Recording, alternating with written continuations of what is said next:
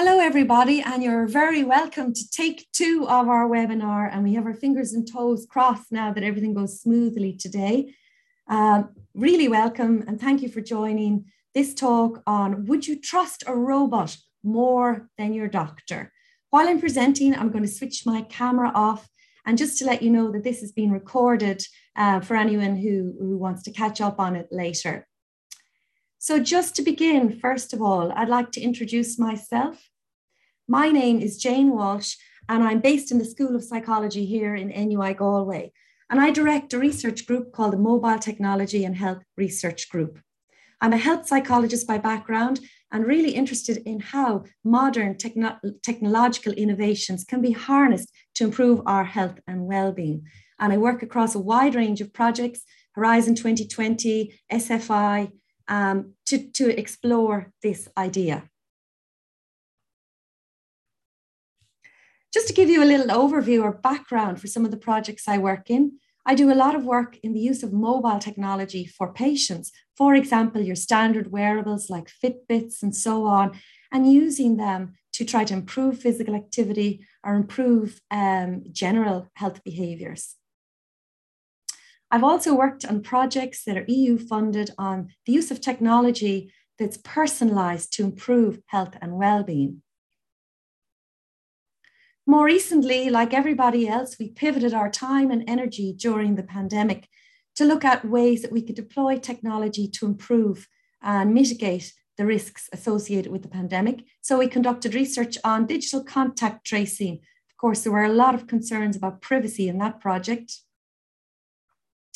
Other projects then that I'm currently working on are the use of virtual reality to reduce sedentary behaviour in older adults, also to reduce obesity stigma, and then some work on social robots in healthcare. And of course, robots are like the new frontier and a source of great fascination to many of us. So we're all very aware that there's a digital health revolution going on around us as we speak. 4 billion people use the internet. We hear words like telemedicine, artificial intelligence, electronic health records, all of these new developments that are rapid developments. They are completely reshaping interactions with health professionals. If we had any doubt about it before, there's no doubt that the pandemic really accelerated our use of technology in the area of health and well-being. We hear this term digital health all the time, and a lot of us don't really know what exactly it means. There's lots of sub-terms that we use within this domain. For example, mHealth, gamification, the use of apps, sensors, wearables, telehealth, and so on. All of these hold their own potential in different ways for improving health and well-being. It's not just industry that's driving these new developments. The World Health Organization has developed a new digital health strategy where they've said that the vision of global strategy is to improve health for everyone and everywhere, but by taking a person-centric approach. And this is really important, that the person is at the center of all of these new developments. The European Commission also has a digital strategy. And you can see from this visual that they have a user-centric center at their strategy. In other words, that the people are involved in the design and deployment of these new developments in technology. And of course, Digital Health Europe have also referred to the importance of personalised and person-centric care. So this is all brilliant on paper, but what's happening in reality? Well, as we know, industry is driving these new developments. And so there's a couple of trends we need to keep our eyes on, because what happens in industry usually eventually has a knock-on effect in our ordinary day-to-day life. So what are these trends? Well, one new trend, especially since the pandemic and lockdown, is the rise of on-demand healthcare. Any of you who are here today will know that the hospitals are bursting at the seams. Everyone who delayed and presented late as a result of lockdown, and of course, existing COVID patients in the hospital care system, have provided what is an unsustainable model of healthcare. So you may be aware that, for example, VHI, that's the Irish insurance provider, now provides online GP care to those that have health insurance with them. And Patients are voting with their feet and looking for alternative ways to access healthcare through these online platforms. Another big trend, we hear it a lot, is the use of big data. And the idea here is that we collect a lot of data from the cloud, from devices, from sensors and so on, that will allow us predict patterns of behavior. And this can be used to lower the rate of medication errors, for example, because software algorithms can flag inconsistencies. Now, while we're all afraid of being tracked and so on, the idea, in a good way, is that it would facilitate identifying problem attenders and other areas and set some nice preventative tasks in plan to reduce the burden on the healthcare system. Another trend is the use of virtual reality. Now, we all know this has been around for a long time, and there's new toys being developed all the time, more efficient ways of using it. How would this be any good in a healthcare setting? Well, research has shown, in fact, that instead of drugs, using these kind of distracting techniques can be very effective in pain management. And anyone who's ever suffered from chronic pain will know that it's a dreadful burden to live with and can place huge demands on the healthcare system. So anything that helps or empowers patients to manage this elsewhere, whether it's technological or not, and also reduce drug use, is a very positive development. Another trend at this stage we're very familiar with is the growth of wearable devices. If you were in a room with me now, I'd say hands up who wears a Fitbit or tracks their activity or logs, anything they do with these wearables. And I'm pretty sure that most of you have used them at some point or other. So what is the thing with the wearables? Well, we love being able to see how we're doing. We love tracking our respiration. Our step count is a big one. What's our heart rate? Are we fit? What's our body temperature? What does that mean? Can we link this to psychological factors? Does it tell us when we're stressed? The sort of games that you can play, the things you can track, there's a very wide range of them. So possibly this could be used by insurance agencies. Some of us mightn't like that idea at all. But what if wearing a wearable that shows that we're physically active could reduce our insurance premium? Maybe that's a good thing. As a health psychologist, the use of wearables is a great development in allowing us to develop behavior change interventions. What do we mean by that?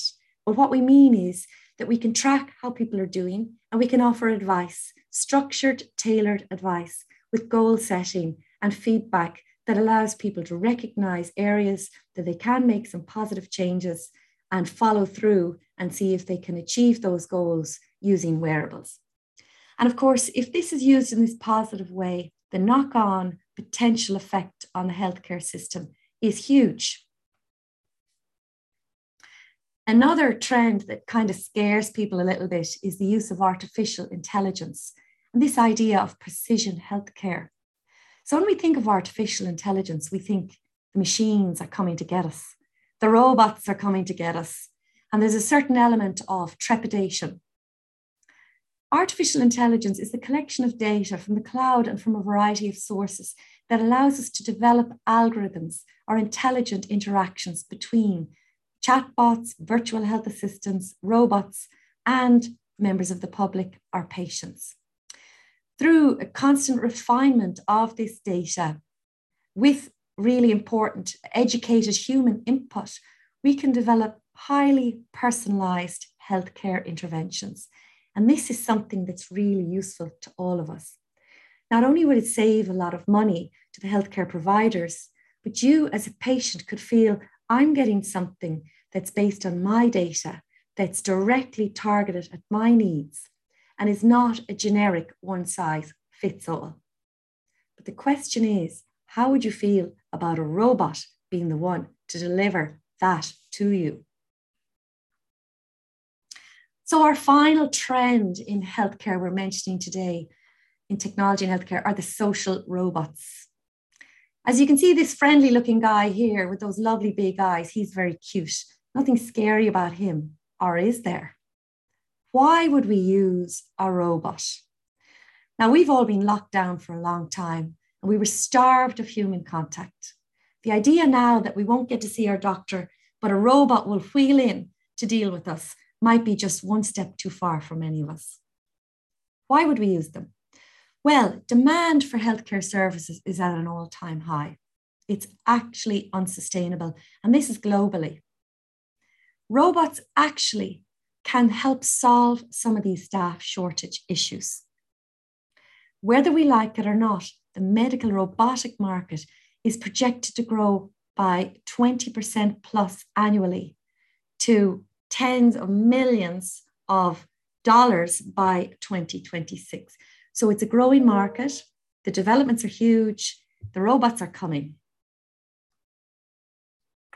And just one contextual thing for all of these healthcare developments in technology is the development and rollout of 5G. We'll all have heard about this.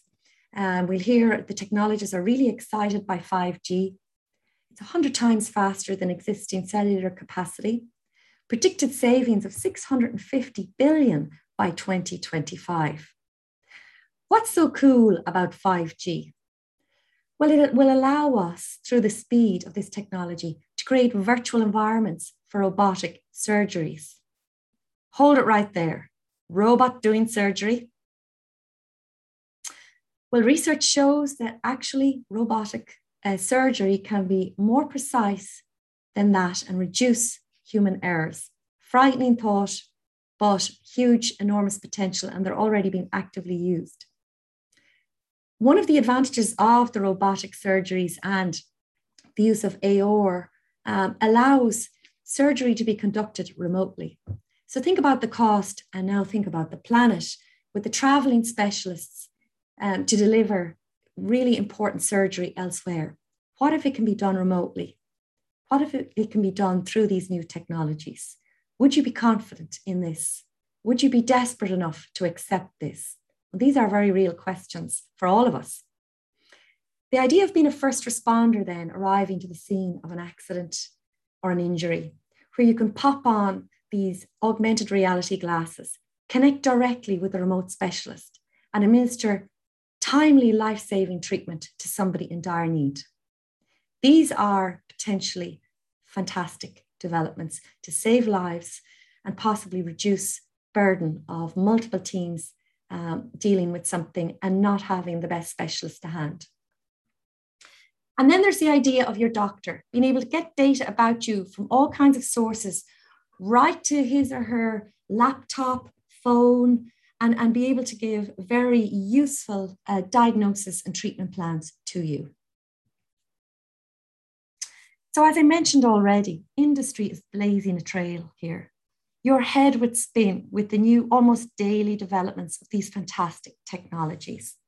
But there is a caveat here.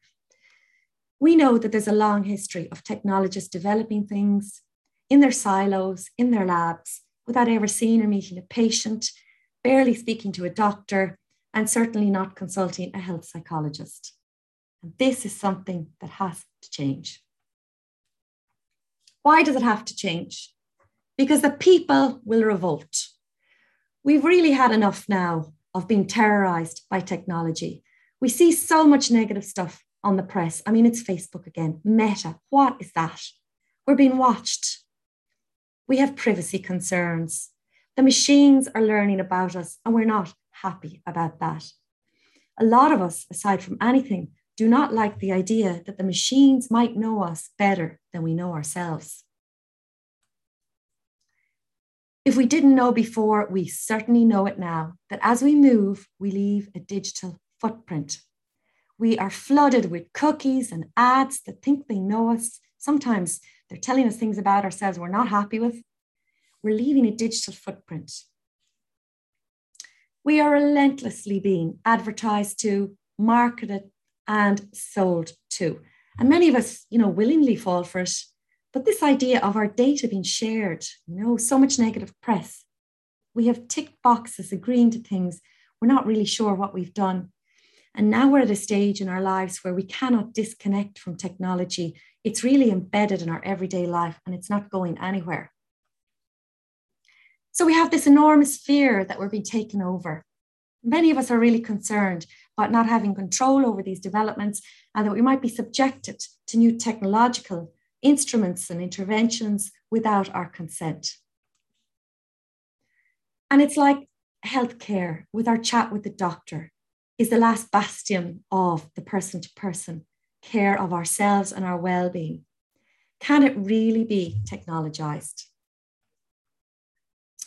Well, the good news is that health psychologists have been working in this area now for several years and have a really important contribution to make to help allay fears and help to develop ones that are person-centric and that are useful and take people's opinions and concerns into account. And there's 5 key areas that we contribute to. One is the whole idea of acceptability. Some technologies are simply not acceptable to us. And this is something we need to know during the development phase. And some of them need to be put aside and left. Others are engagement. So there might be an app we might like the look of, but after a couple of days, we decide no more. So what are the features that will retain our interest? The design. Simplicity is often key. And it's only through understanding people's cognitive limitations and preferences that we can design something that will be engaging and appealing. Does it work? We need to really understand about human psychology and in particular behavior change if we want to have any hope of developing technologies that will actually make a difference. If we were in any doubt before, we've realized through COVID that never has behavior and our use of technology been more important than now. And as I mentioned, the pandemic has accelerated our use and knowledge of technology and its capabilities. And while we're all a bit sick of it, I'd love to be in a room chatting with all of you now. Here we are online. And this wouldn't be possible without some of these new technologies. So if we think that it's not a good time to get sick or go into hospital, and maybe technology can help us, well, maybe this is a positive thing. But if we really want to change people's behavior through technology, we need to understand it. And I love this quote by Desmond Tutu. There comes a point where we need to stop just pulling people out of the river. Some of us need to go upstream and find out why they're falling in. And this is where psychology excels. So going back to the idea of the person at the center, the World Health Organization was taking no chances and made it very clear that stakeholder involvement is critical to embedding technology safely and successfully into our healthcare lives. I love this quote. If you miss the first buttonhole, you will not succeed in buttoning up your coat. Well, actually, you will button up your coat, but you look very, very silly. But, you know, when you've got a lot of people from different disciplines around a table, it's very difficult sometimes to speak the same language. So here's Emer Morrissey, known to many of you, who did just that for her PhD dissertation, and very skillfully, might I add, to try then to get a coherent understanding of a problem and how to find solutions is something that requires a skilled exercise. And this, again, is something we've learned to refine through our engagement with PPI and some of the skills that we have in health psychology research. Through EMERS and related research project, we looked at if we were to use an app for medication adherence, something as simple as that, what would be the patient's issues? 4 key things emerged from our research in this area. And this was quite a few years ago. So we've learned a lot since then. But trust is huge. Who's giving us this app? Who's shown us how to use it? Who's reading it? Can we trust them? Is it personalized to us? Where's our motivation from?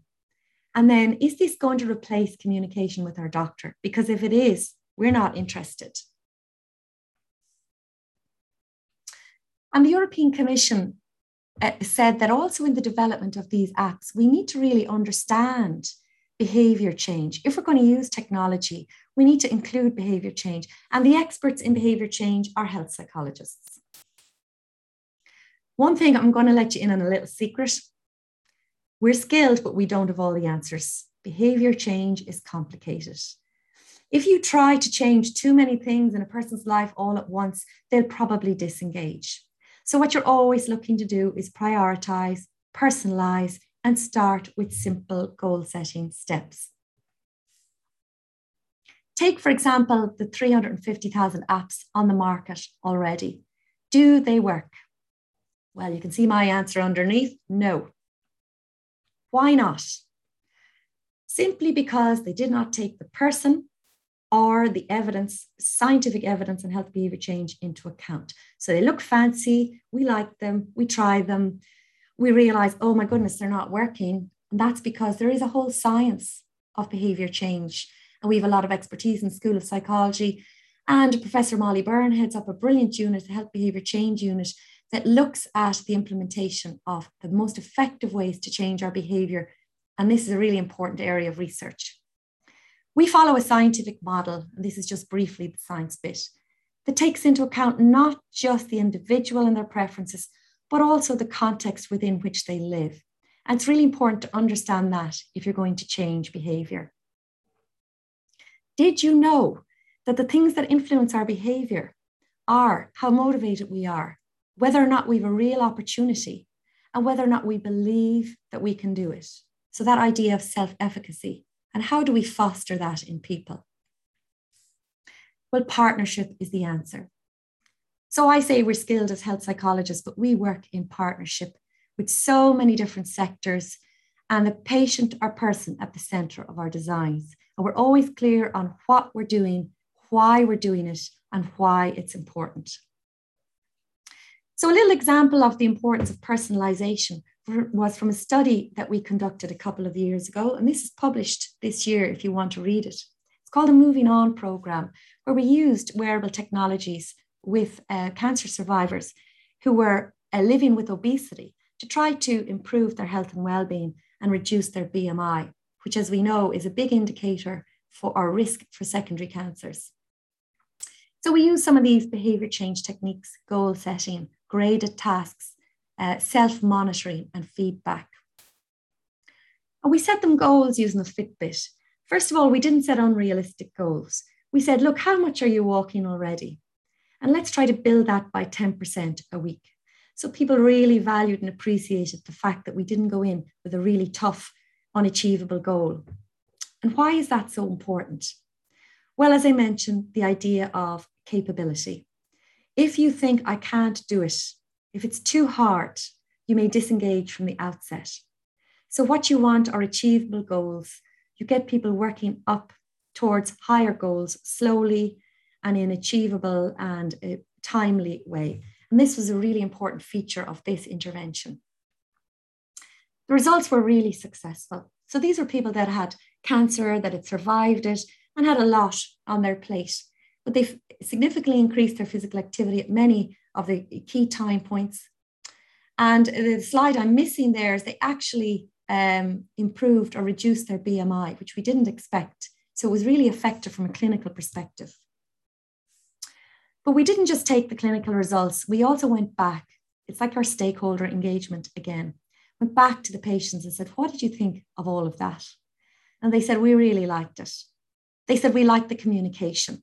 We didn't mind the technology, but we loved the fact that there was a person tuning in and having a chat with us to see how we were getting on using it. So that was really important. We found it useful to track our steps. We never realized how much or little we were doing. And we loved the fact that the targets were for us exclusively. So that's a lovely bit of feedback. Now, we talked about how industry hasn't been so good thus far in developing apps with stakeholder engagement, but that is changing. And I just want to mention one industrial partner of ours in Galway, Michelle Tierney, who is the co-founder of Symphysis Medical. And they are developing a really important device for draining fluid from the lungs in cancer patients at home. And the idea is to keep people at home so that they don't have to come into hospital. These are very sick patients. But for this to work, they need some kind of interface that will advise them on when to use the device or advise their carer. And so we helped them with some stakeholder research, talking to patients and doctors and caregivers about what would work and what was the most appropriate. And they developed a lovely device, and they got a lot of funding from Enterprise Ireland recently to bring this to market. So they're doing trials at the moment in the US and elsewhere. So what they're going to develop should be very well received by their target market ultimately, and also psychologically sound in terms of its efficacy. But listen, I know you all came here to hear about the robots. So what about the robots? Why would we use them? Well, as I mentioned already, the health services are bursting. They cannot manage their workload. If a robot could give them a hand, well, surely this would be a good thing. And this global market is growing. How could we use the robots? Well, a sort of low-tech way we could use them is maybe a little bit more acceptable, is the idea that robots do some of those awful jobs around the hospital that none of the rest of us would like to do. So this is Moxi. Moxi has been developed by an American company. And Moxi is a helper droid that does errands around the hospital. So the nurses can say, Moxi, go and drag that bag of rubbish down to the bins. Or Moxi, please go and find me in the storeroom some things I need for this patient. Because evidence suggests that 28% of nurses' time is wasted on low-skilled tasks, trekking up and down corridors, getting stuff. There's Moxi gone to the storeroom. That's one less job for a nurse. And what about that last point? Robots can't get COVID-19. Well, at least as far as we know. So perhaps there's a couple of high-risk interaction tasks from a COVID perspective that a robot could do that reduces the risk to the healthcare workers. And that surely has to be a good thing. Now, in Galway, I have the great fortune to collaborate with colleagues from several disciplines doing some research using robots at the moment. And in Galway, for a sort of a simple task, we use Dave, the robot. This study is led by Professor Derek O'Keefe, who's consultant endocrinologist, but also an engineer by background, so multiply skilled in understanding technology. So we did a study where we placed Dave, the robot, in the foyer of the hospital and in the diabetes daycare centre. Dave is a military-grade robot that can sense when someone enters the foyer and then speaks to them by giving a digital nudge, reminding them to wash their hands. And if a person says yes or no, Dave can read that response and respond accordingly. So it's a very high-level interaction. We've just had a study accepted for publication that shows that hand hygiene behaviour increased significantly by 20 to 30% by using Dave versus just a sort of standard observational study in the foyer. So this is great and a simple little intervention. Okay, that's one thing, sending them down to the storeroom and then maybe asking people to wash their hands. But what about the patients? So some lovely research being done, and they're blazing a trail in Auckland. And here's one example by Gas Tiger and colleagues and Liz Broadbent in the University of Auckland, who've been doing work for years with robots. And a recent study by them looked at a simple daily care assistive robot in the homes of older adults, simply to remind them of some daily activities and also to play some games with them that would help reduce cognitive impairment and increase cognitive stimulation. What did people think about Bomi, the robot? Well, they actually liked him. They saw him as a companion, but thought, well, actually, we prefer if he was a bit more personalized to our needs. And this goes back to the importance of co-design, which is one of the conclusions of this study. So what about this behavior change? Can robots really change behavior? Well, there's a lot of research that shows that there's great potential. And this was a study done by Robinson et al. In, I think, 2020, where they used a robot to do a motivational intervention to reduce high-calorie snacking in patients. And what they found is quite astonishing. They found an average weight reduction of 4.5 kgs in the first 2 weeks. I mean, I don't know any way that would work in any normal circumstances. That's really impressive. They also found, which I think is a lovely finding, increases in perceived confidence to control snack intake. So it goes back to that idea of capability. The robot made people feel more able to engage in this behavior. And that's a wow finding, in my opinion. And the research suggested they were as effective as a human clinician. So we could all be out of a job. We've done a study in Galway, and actually we're going to be submitting the results for publication this month, looking at whether or not a robot could be used for diabetes education. Now, this was featured this week on Future Ireland, anyone who was watching it, and that's Derek O'Keefe with Luke O'Neill, who's very well known to us all now, and Dave the Robot. It was a fabulous collaboration, medicine, psychology, education, engineering. No one person has all the answers. And we also had patients involved in the development of this intervention. So this was just a feasibility study. And what we did was we tested knowledge before and after, using Dave to deploy an interactive quiz. What did we find? Patients loved Dave. He's cute. He actually, even though we'd only 13 participants in this feasibility study, there was a significant increase in knowledge. Now, we didn't have a control group, so just before and after, which I know isn't a perfect design, but this at least was very positive.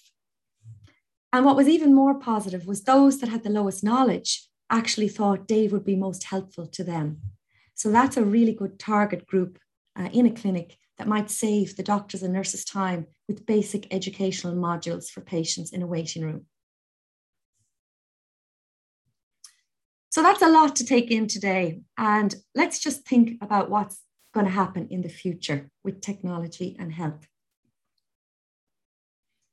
Well, the most important thing we've seen is the idea of taking your stakeholder perspectives into account, putting the person at the center, and also bringing the experts from several disciplines together, working together towards a single goal, which is improving global health and well-being through the use of innovative technology.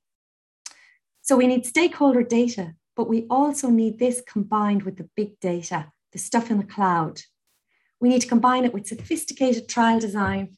And I'm not talking about RCTs, I'm talking about just-in-time adaptive interventions and other very sophisticated designs that are highly personalized, and that these can be delivered through a personalized, appealing user interface. There's a lot in that sentence, isn't there? It's not an easy goal, but it is a worthy one. It's really important we consider adherence to regulations on safety and privacy, because people have said this is critical. And now we know with GDPR and everything, it's something we cannot ignore. And to do this successfully, we need perfect synergy between multiple disciplines. The most important thing for us all to accept, whether you're a technologist, a psychologist, a doctor, not one of us can do this alone. So we really need to work cooperatively together. As I mentioned, industry is blazing a trail, so we need to work with industry. And the European Union has been fantastic in funding projects that engages academic partners and researchers with healthcare professionals and industry.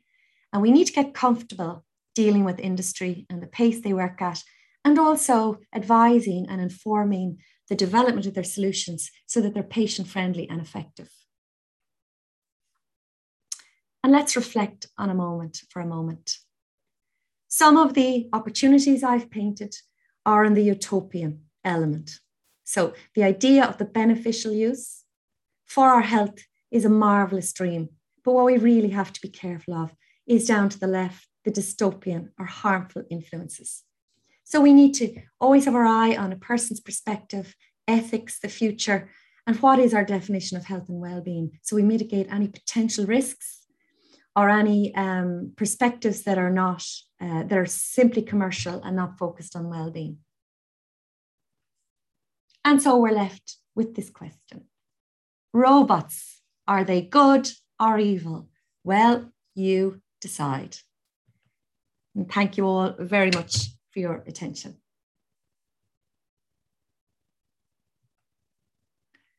So I'll put the camera back on now, and you have a chance to ask any questions by popping them in the chat. I should have said that at the beginning, the Q&A. So if anyone has a question, please fire ahead.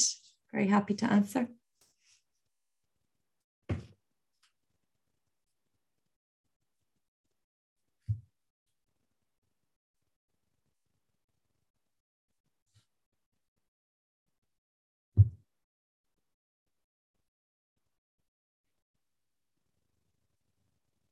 Oh, I probably couldn't see them. There, I see one there now. Stick the glasses on for this. Jerry, thanks, Jerry. Great talk, Jane. Yes. Any thoughts on the potential harms of self-monitoring technology for health for some groups? For example, the evidence that frequent self-weighing is associated with harmful patterns of eating. Very good question. And this goes to the dystopian concerns we might have about where it becomes really damaging to people. So we are aware that excessive self-monitoring can actually increase stress and anxiety.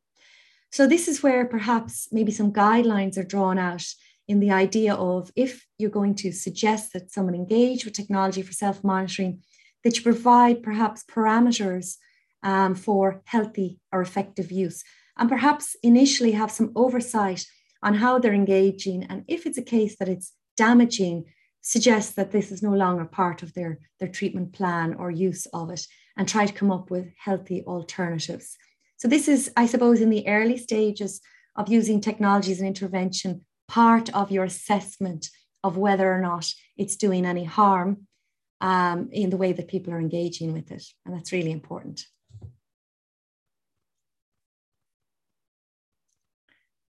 Thank you, Jerry.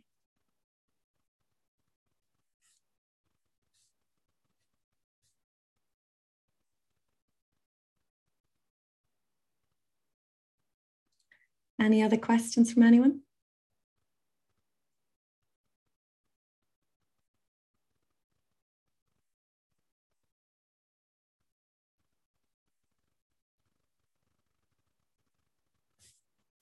I see one has appeared somewhere else.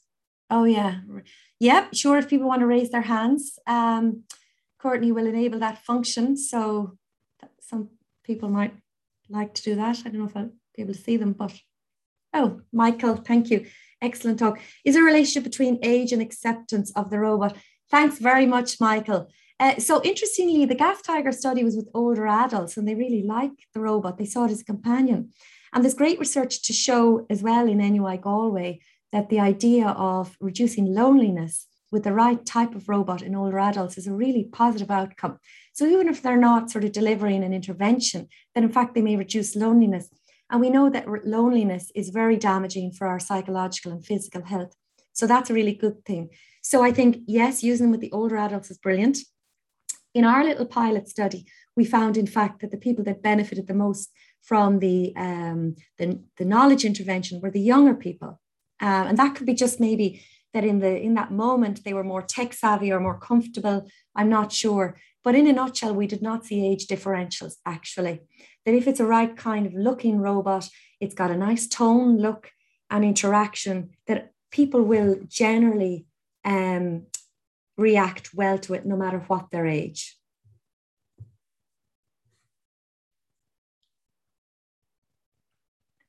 I don't know, can I see hands raised or not? But you're welcome. Angela, do you have your hand raised, or was I dreaming? No, sorry, Jane, I was just checking there. Thanks. No problem, thanks. Any other questions, anybody?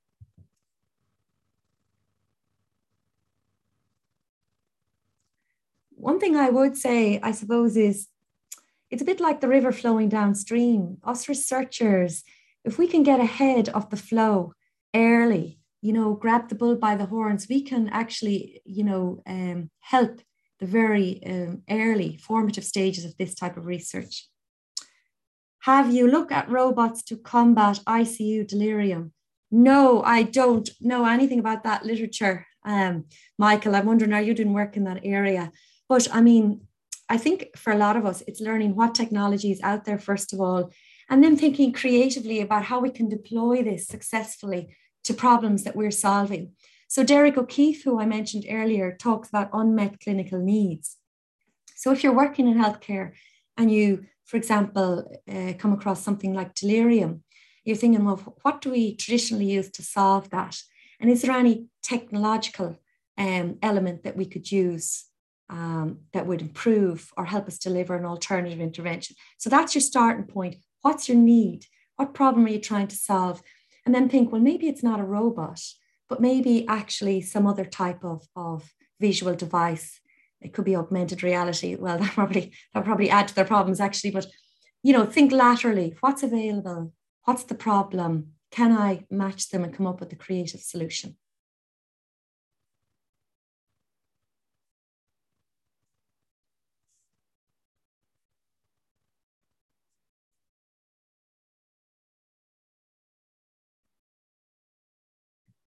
Anyone got any other questions?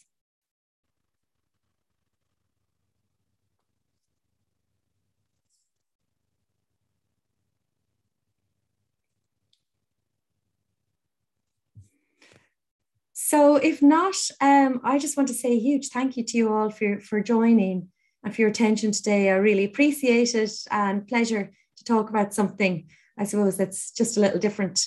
If any of you do have questions later or would like to follow up, please drop me an email, and you can see it on the bottom of the screen there. And also I'm on Twitter. You can always follow some of the research we're doing there if you're interested. And with that, I think I will draw the meeting to a close and just say a huge thank you. Oh, sorry, another question. Apologies. Thomas, does it not make more sense to automate cognitive labor than physical? Surely a healthcare worker with a doctor app is more cost effective than a surgeon with the robot arm. I don't know is the short answer to that. And I think this is where in the trialing of technologies, part of the assessment is economic assessment, and then looking at both outcomes in terms of health and well-being, but also clinical outcomes, and that they can be matched to cost effectiveness. So I think it's an important part of the research, the pilot trials, Tom, but I don't know for each specific case. I think it's an important question to raise though.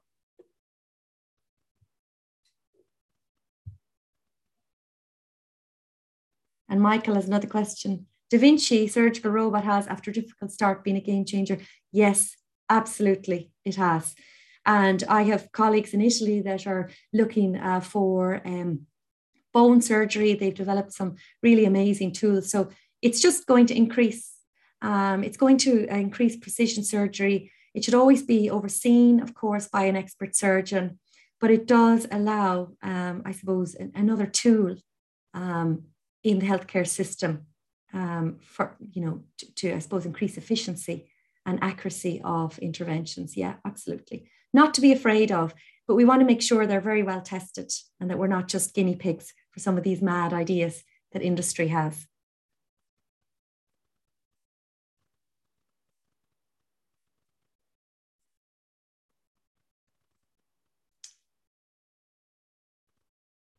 Okay, so thank you all very much again. And as I said, drop me an email or a line if you like. I'm always happy to talk. And that concludes this, and wishing you all a lovely day. Thank you.